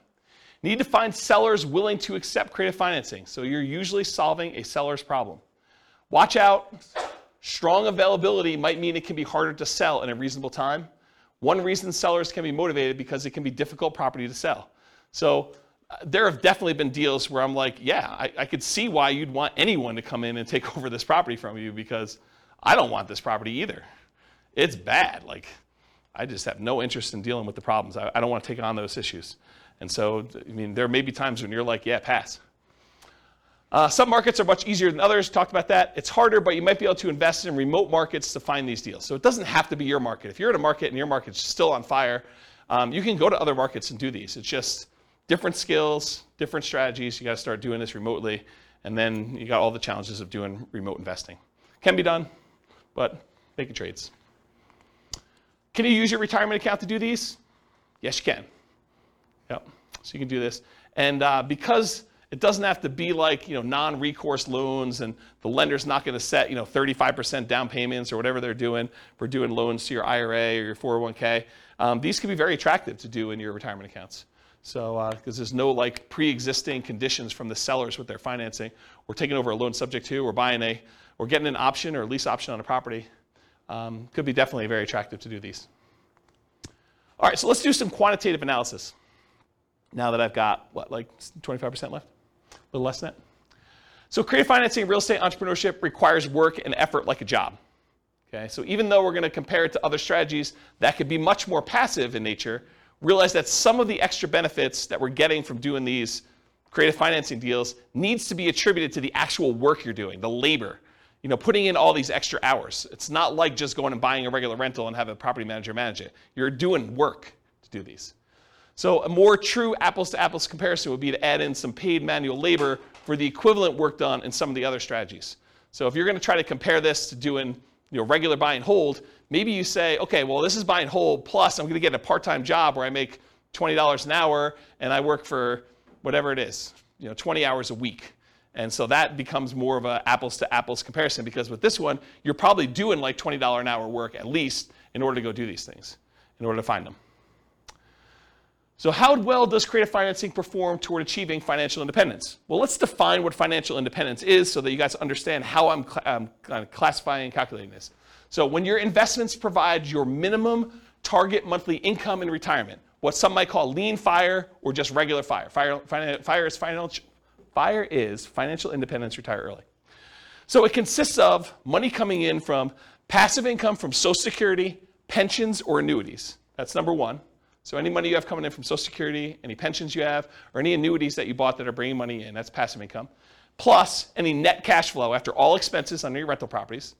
Plus, the third thing, your yearly safe withdrawal rate times any other money you have invested in stocks or bonds or things like that. Okay? So you have $1 million in stocks times 4% safe withdrawal rate. That's $40,000 a year that's coming in, that's counting toward whether or not you're considered financially independent. Plus you have a certain amount of Social Security coming in. Plus maybe you have, I don't know, $500 a month coming in from cash flow and all your rental properties. You add all those up. If that number exceeds the amount that you need to be, the minimal amount you need to live, then you are considered financially independent. Okay, that's how I do my calculations. And if you haven't done this, there's a spreadsheet on the website. Anyone remember what the spreadsheet address is? I don't remember what it is. But if you go look up Ultimate Financial Independence Retire Early Budget, it walks you through all your expenses for like 3 different states in your life, and then you can put in your assets and it will do the calculations for you for whether you're financially independent or what you need to produce for that. Anyone come to that class to see the budget spreadsheet? You came to that? Was it a decent class? Yeah. Okay, good. Good. Yeah, so go watch the class and go download the spreadsheet. All right, any questions on financial independence? Cool. All right, so these are the changeable assumptions. And since it's been a few weeks, I'll remind you what they are, even though I've covered these in other classes before. So this is based on, if you guys are listening to the Real Estate Financial Planner podcast, this is Norm and Norma. This is their situation. They're married. They're both 21 years old. They recently graduated from college, and they're working in a technology department of a large healthcare business. They have a total of $10,000 saved up right now. Not each total. They earn $72,000 combined between the two of them, $36,000 a year each. They each earn $18 per hour. They work 2,000 hours a year, $36,000 per year each. They're saving about $1,000 per month before they buy any houses. So their savings rate is $1,000 out of the $6,000 a month that they're earning. They're obsessed about achieving financial independence so they can retire early. They want to find the best path to financial independence together. They're both taking Social Security at age 67. And I estimated Social Security based on them working until they are 67, which may not always be the case. So realize that that's not conservative, right? That's a little bit higher than that. But if they achieve financial independence before they turn 67, it doesn't really matter because that Social Security is just kind of a bonus at that point. Okay, so these are their assumptions. What we've done over the last X number of classes is we've gone through a bunch of different strategies. We did a whole class on them doing buy and hold and how that looks for them achieving financial independence. We did one on them house hacking. We did one on them doing nomad. We did one on them doing fix and flips. Tonight we're doing creative financing. We're going to find out how them doing creative financing impacts their ability to achieve financial independence. So these are also, oh, and by the way, these are all assumptions that if you want to copy the scenario to your own account, you can copy them and then change the assumptions. So if you don't like anything I just said there, you're like, I wish James used $80,000 a year, or I wish James didn't have them saving $1,000 a month. I wish James did this. You can copy into your account, make any modification you want to, and then rerun it. We're modeling this for 60 years. We assume their effective income tax rate is 17.85%. That's based on $72,000 a year. 3% inflation rate, it's really funny. It's like 9% this month, right? But 3%, I think, over a long period of time is a reasonable assumption, even though we're in this really crazy high environment right now. That's what 3% is, like a real data-based number. Like, go look back over historical data over a very long period of time. It's like 3. Mortgage interest rates, I'll show you those on the next slide, but they're on your handout too. If you didn't get a mortgage handout sheet, did you get a mortgage handout sheet? Can I have yours? You guys have your own copies, right? Yep. You guys got them too, right? Everyone got a mortgage sheet? We'll talk about those in the next slide, but those are the interest rates I used. Then a 4% yearly safe withdrawal rate. We're saying they need $5,000 a month for their target monthly income in retirement in today's dollars. So that does increase with inflation over time, but it's really like $5,000 in today's dollars. And their ideal lifestyle, if they can get there, is $10,000 a month. I'm not going to use that in the presentation, but that is a true statement. Okay. This is the mortgage rate handout sheet. In the middle section, it shows you all the different interest rates for the different loans for owner-occupant and for investment properties and stuff. So those are the assumptions I've used on the different classes. Today's class, I think we're using 5%, which is sort of like a between the investor loan and the owner-occupant rates that are even on there. Because we're assuming we're coming out of like a really good interest rate environment. I didn't want to handicap them too much, but I didn't want to use like 2.5 or whatever it is, because I didn't want it to be too good. Okay, so really young eyes, whoever can read this. What's line 3, Rachel? Okay, so here we go. $375,000 property value, and that's the purchase price, although they're going to be buying at a discount, which I'll talk about here in a second, and it goes up at a rate of 3% per year. So I'm assuming appreciation rate is 3%. I'm being really, really modest, in my opinion. I think that's conservative. Anything better than that helps them while they own the properties. It hurts them a little bit when they're buying more expensive properties in the future, but it helps them for the ones they own. They're taking over debt, so we're assuming they're doing some like a subject to or wrap financing or something like that. And I've set the default that says they're getting a 6% discount from the after repaired value. So this is that argument I made earlier. Look, you're going in there and saying, look, you're going to go and the alternative is for you to list a property with a real estate agent. You're probably walking away, although real estate agents are completely negotiable. You can use whatever numbers you negotiate with your real estate agent. But I think 6% is a very common one that people have used in the past. So what we're saying is, we're going to buy the property at a 6% discount. Like what they would net if they walked away from a real estate agent is some way of looking at that. 4% of purchase price in the cost of acquisition, and we list this as closing costs. And where I got 4% from was 2% for down payment. So we're going to give the seller 2% to have them walk away, essentially, which really means that they're not getting 6% discount. They're really getting more like a 4% discount, right? Because we're going to give them about 2%, although it's 2% of the purchase price and 6% discount from ARV, but it's close. So 2% for down payment. We're going to need to give the seller some money. 1% in marketing costs, so 1% of the property value, our purchase price, is what we're going to use in order to spend on marketing, postcards, letters, bandit signs, whatever we're going to do in order to find deals. But we're assuming that that's a cost to doing the deal. And then 1% in the actual closing costs, going to get title work done, closing services, notary, legal fees, whatever it is there. So I just put that in there as kind of like a placeholder. So I use 4% for our transaction costs to do that. Seller's not giving us any concessions. They're motivated. We require 6 months of reserves of personal expenses, this property's expenses, and each of the other properties that you've already bought. And so I want to talk about this for a minute because it's kind of important. I use 6 months of reserves because I think it's prudent for you to have these reserves, right? I think you acquiring rental properties and not having your personal reserves and you not having reserves for the other rentals you have or you having reserves for the one you're about to buy, I think is kind of silly. But I did run some variables. I ran some variations on these. But really, I said to start with, we're going to say you need 6 months of reserves of personal, 6 months of reserves of all the previous properties you bought, and 6 months of reserves of any properties you're buying in the future. I think that's prudent to have moving forward. And so you need to have all those reserves in order to be able to buy the next property. No debt to income limitations because you're basically taking over debt. So you don't go to the bank and qualify, so there's no DTI calculation that's going to limit you purchasing things, which did exist in other scenarios we ran, right? Buy and hold, nomad, house hacking. We looked at your DTI to make sure that you could qualify. In this case, we don't, right? We're not doing DTI because you're not qualifying for the loans. We're not doing loan assumption in this example. You're getting 1.5% of your purchase price back as a rebate from the tenant buyer when buying. So after you buy the property, I'm assuming that your tenant buyer is going to come up with at least 1.5% down. In this case, it is 1.5%, but I think that's a fair number to use. It's going to be about $6,000, something like that, right?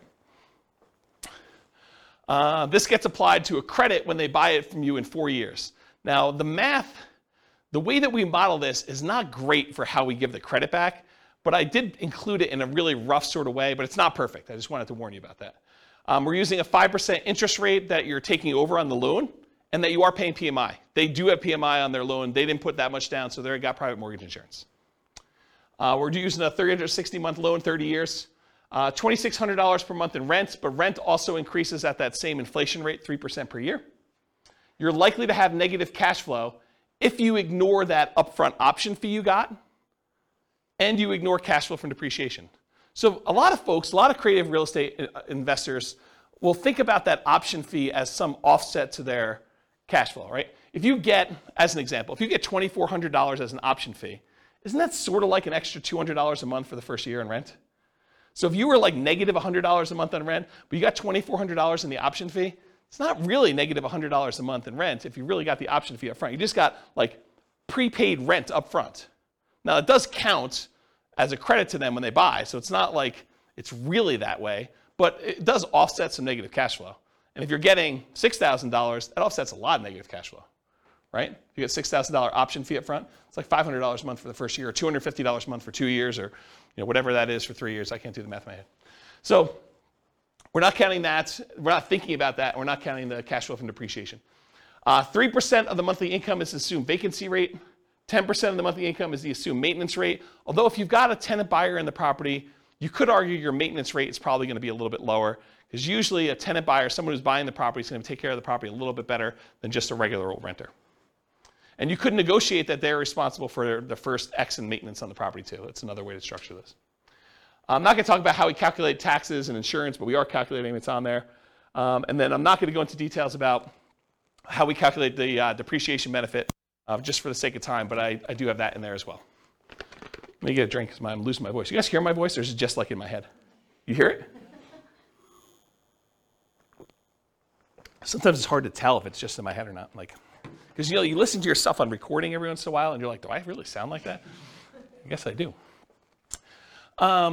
So buy up to 15 properties. Oh yeah. So basically I'm saying they can have up to 15 properties that they've acquired at any given time. I cap them at 15 because in some of these cases they're able to buy like an infinite number, right? Like they eventually get to the point where some of the deals start popping, they've got a lot of money in their bank accounts, and really they could go spend an unlimited amount of money in order to do any number of deals that they want. And I wanted to set a reasonable limit. I thought 15 sounded about right. Do you guys think 15 sounds right? Is it too low or too high? 15 right or no? Okay, 15 sounds good. I do run some variations there on how long you're actively buying for. Oh, I only buy properties for 10 years. Because if I keep running this for, a lot of times you're financially independent before 10 years, or like shortly after 10 years. So I basically stopped acquiring properties at 10, and I did some variations where I extended it out a little bit more, made it shorter, but yeah, 10 years is arbitrary. And then I buy up to 15 properties. We sell them to a tenant buyer after 4 years. Historically, over a large data set, it takes about 3 different tenant buyers in order to have a tenant buyer close on the property. And so if you have a tenant buyer every year for 3 years, I used 4 years. This seemed a little bit more conservative. Could be longer than that, could be shorter than that. Depends on how you structure the deal, what happens in the marketplace, their ability to qualify, financing availability, a lot of variables in here. But I think 4 years seemed like a reasonable cutoff. You could extend it out if you wanted to.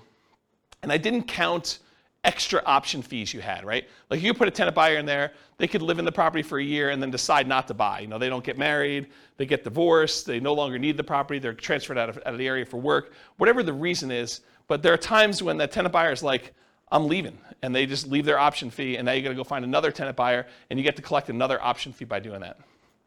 So I didn't count that. And then even after the 10 years, they're selling property. So they acquire them up to 10, and then we can sell them 4 years after that. And then when you sell, it is 1% in closing costs. Usually you're going to negotiate to have the tenant buyer pay all the closing costs, but this is sort of part of that offset to give them that 1.5% credit back. So I sort of finagled it that way. That's where that came from. You're not paying any real estate commissions because you've got the tenant buyer you've already found, and the tenant buyer is buying directly from you, so there's no real estate commissions on the sale. There's a 25% depreciation recapture tax. So all that depreciation benefit you got, you're paying 25% tax on that number in order to do that. And that's conservatively high. It's really whatever your tax rate is with a max of 25. And then you're paying 15% long-term capital gains on whatever gains you had when you do that. And I do all those calculations to do it. Any questions on my assumptions, all of which you can change? After 10 years, if they sell their houses, what do they do with their money? So after 10 years, when they sell all their houses, they are invested in stocks and they're using their safe withdrawal rate. I did not do any modeling where they mixed strategies. The challenge with this stuff is there are so many different variations. Like once they're done doing all this stuff, do they do short-term rentals? Do they nomad? Do they house hack? Do they do buy and hold? Do they do hard money loan lending? Do they, what are they doing after this, right? And so, I mean, I could sit here and teach classes for weeks just with, oh, now they're going to do this. And you're like, okay, I'm not coming to that class. I came to the last one where they did something really, really similar, right? So this is sort of like, pick one and stick with it. But I will add, you could go and model whatever you want, or if you're unwilling or unable to do the modeling, get me on the phone and we can do a paid consultation or something to do it. So, all right, any questions on assumptions? All of which are changeable. Cool. All right, now I'm going to run through the numbers from previous classes really quick. I'm not going to go into really crazy details, number one, because of time, but number two also because if you go watch the buy and hold class, I go through the assumptions for how to get all of these. If you go through the house hacking class, I go through all the house hacking ones. You go through the Burr one, I go through all the Burr ones. So like I walk you through exactly how we do all that. And then at the end, I'm going to show you the ones for creative financing, which I will take some time. So if they did all stocks and didn't buy any real estate, it takes them 40 years in order to be financially independent. If they go and they do buy and hold strategies, there's a whole bunch of different strategies. Everything from buying one owner occupant property and buying stocks, that takes 33 years. Buying 20% down payment rentals, that's 31.42 years. Buying 25% down payment rentals, that's a little faster at 28.67 years. Buying 15% down payment rentals with PMI as an investor, that's 33.5 years. There's a whole bunch of stuff where then you buy an owner occupant, then you buy 20%, 25%, or 15% down rentals. Those are a little bit faster or slower depending on which one you're comparing it to. There's a whole bunch of ones where you do short-term rentals. Those are really fast, 23 to 24 years for those. There's ones where you buy an owner-occupant property, then you do short-term rentals. Those are a little bit longer than you just buying straight short-term rentals, but you kind of get the idea. So because of time, I'm not going to go into a lot of detail, but you see the numbers, and if you want more information on buy and hold, you know that there's a separate podcast episode for that, correct? Awesome. This is Nomad summarized. If you go buy 10 Nomad properties with 5% down, it's 26.5 years. If you buy 10 fixer-upper Nomads, it's 19.58 years. You buy 10 Nomad by proxy, it's 24 years. 10 Nomads, then you do short-term rentals with them, it's 12.67 years, which is actually one of the lowest in all these. You buy 10 Nomad properties and you get the house hacking roommates, either one roommate, two roommates, or three roommates, or four roommates. It ranges from 21, almost 22 years down to 17 years about with those different ones. If you do Nomads and you do lease option exits, it's about 31 years. If you do the ultimate real estate agent retirement plan, it's about 26 years. So go watch the Nomad class if you want details on any of those. We basically do this like class structure with Nomad for that. Here's the house hacking summary, and it went from vertical to horizontal because there's too many. And so it shows you all the different house hacking ones. I'm not going to go, but basically it's like how many different roommates you have and how many different properties you buy. So there's a whole bunch of variations on that, but here's the house hacking ones. Then I did Burr. There's 3 different Burr ones. There's doing Burr where you have, you leave 10% in the deal. That's almost 22 years. There's Burr where you leave 5% in the deal. That's almost 18 years. And then there's Burr where you can leave nothing in the deal, and that's just under 15 years for doing those. And then this is the quick turning class where you're doing flips, whether you're flipping like every 6 months, every 9 months, and how much you're making with the flip, 25K, 30K, 35K, 40K, 45, 50. If you do live-in flips, you do 2-year tax advantage flips, you do 2-year tax advantage live-in flips, you do all these different variations. So there's a whole bunch of different ones on here for all the different fix and flip ones. Go watch the fix and flip class for the numbers on that. And then here's the summary of all the ones so far. And what I tried to do to make it a little easier for you is I tried to color code them. So all the ones in red over here are all the all the buy and hold strategy ones. And this shows you how many months it took them to be financially independent using that definition we did before. And so now you can see the relative sizes of all these different strategies. So you can see how long it took all the different buy and hold ones, how long it took all the different Nomad ones, how long it took to do all the Burr ones, how long it took to do all the quick turn flipping ones, and then how long it took to do the house hacking ones. And you could just see visually which ones tend to be the faster strategies. Of course, the detail is something you'll want to go listen to the individual class for. But in general, Nomad looks really, really good. Burr looks amazing if you could do Burr deals. There's a lot of flipping stuff that looks pretty amazing too. House hacking seems, I don't know, pretty good, maybe a little bit better than buy and hold if I had to kind of eyeball that. But you can kind of get a feel for like the different strategies and how they might perform. Does that make sense, everybody? Okay. What about creative financing though? So I did creative financing where I varied reserves. So down here is that 6 months of reserves. If you do the creative financing deals as I described with all my assumptions before, but you mandated you had 6 months of personal reserves, 6 months of reserves of the property you're about to buy, and 6 months of reserves for every other property that you purchased so far, it takes 17.42 years in order for you to be financially independent, and you stop acquiring after 10 years. So basically that's how long it takes you to do it. If you drop down to just 5 months of reserves for all three of those, you drop down to 15.42 years. So you save 2 years by doing that. If you drop down, you only have 4 months of reserves for each of those, you drop down to 14.25 years. If you do 3 months of reserves, it's just under 13 years. You do 2 months of reserves, which I think is pretty risky, in my opinion. I think 3 months is probably pretty risky too, but 2 months I think is pretty aggressive. That's 11.67 years before you're financially independent doing this strategy. And if you decide you're crazy enough to do this with just 1 month of reserves, you can be financially independent under 9 years. Craziness, right? What if you do, instead of doing months of reserves, what if you say, look, I'm only going to set aside $10,000 in reserves. It'll adjust up with inflation, but 10K. Well, that's about 9.17 years. If you do just 10,000 in reserves. If you do 20,000 in reserves, 9.92 years. 30,000 in reserves, 12.67 years. $40,000 in reserves, 13 years. And $50,000 in reserves, 13.75 years. So you can kind of compare those, and then the ones below it are all the 1 month, 2 month, 3 month, 4 month, 5 month, 6 months of reserves instead. Okay, any questions on those? All right, last one I think. Nope, sorry, 2 of them, 2 more. So this is how big of a discount you got. So we've been doing this one so far, which was 6 months of reserves and getting that 6% discount, right? Like basically what a real estate commission might look like. Real estate commissions are whatever people negotiate, but 6% looks pretty familiar. But 17.42 years, that's the 6 month one. What if you were able to get a little bit bigger discount, like 8%? That's 13.67 years. What happens if you're able to get 10% of discount? That's 11.92 years. What happens if you're able to get a 12% discount when you buy them? That's 10.67 years. So getting a discount does matter, in doing this.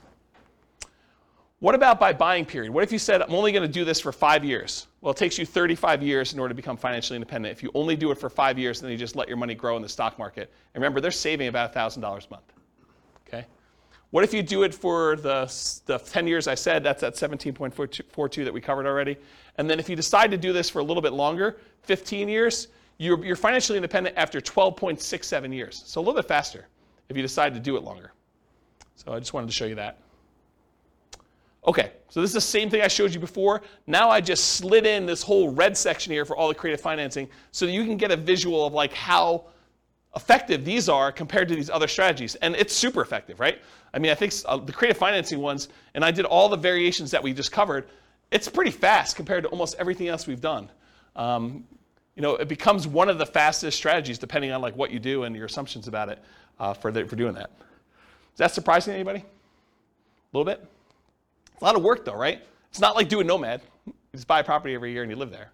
This one's like you're out there hustling and buying properties and doing things and putting tenant buyers in there and negotiating and structuring all that. Any final questions on this?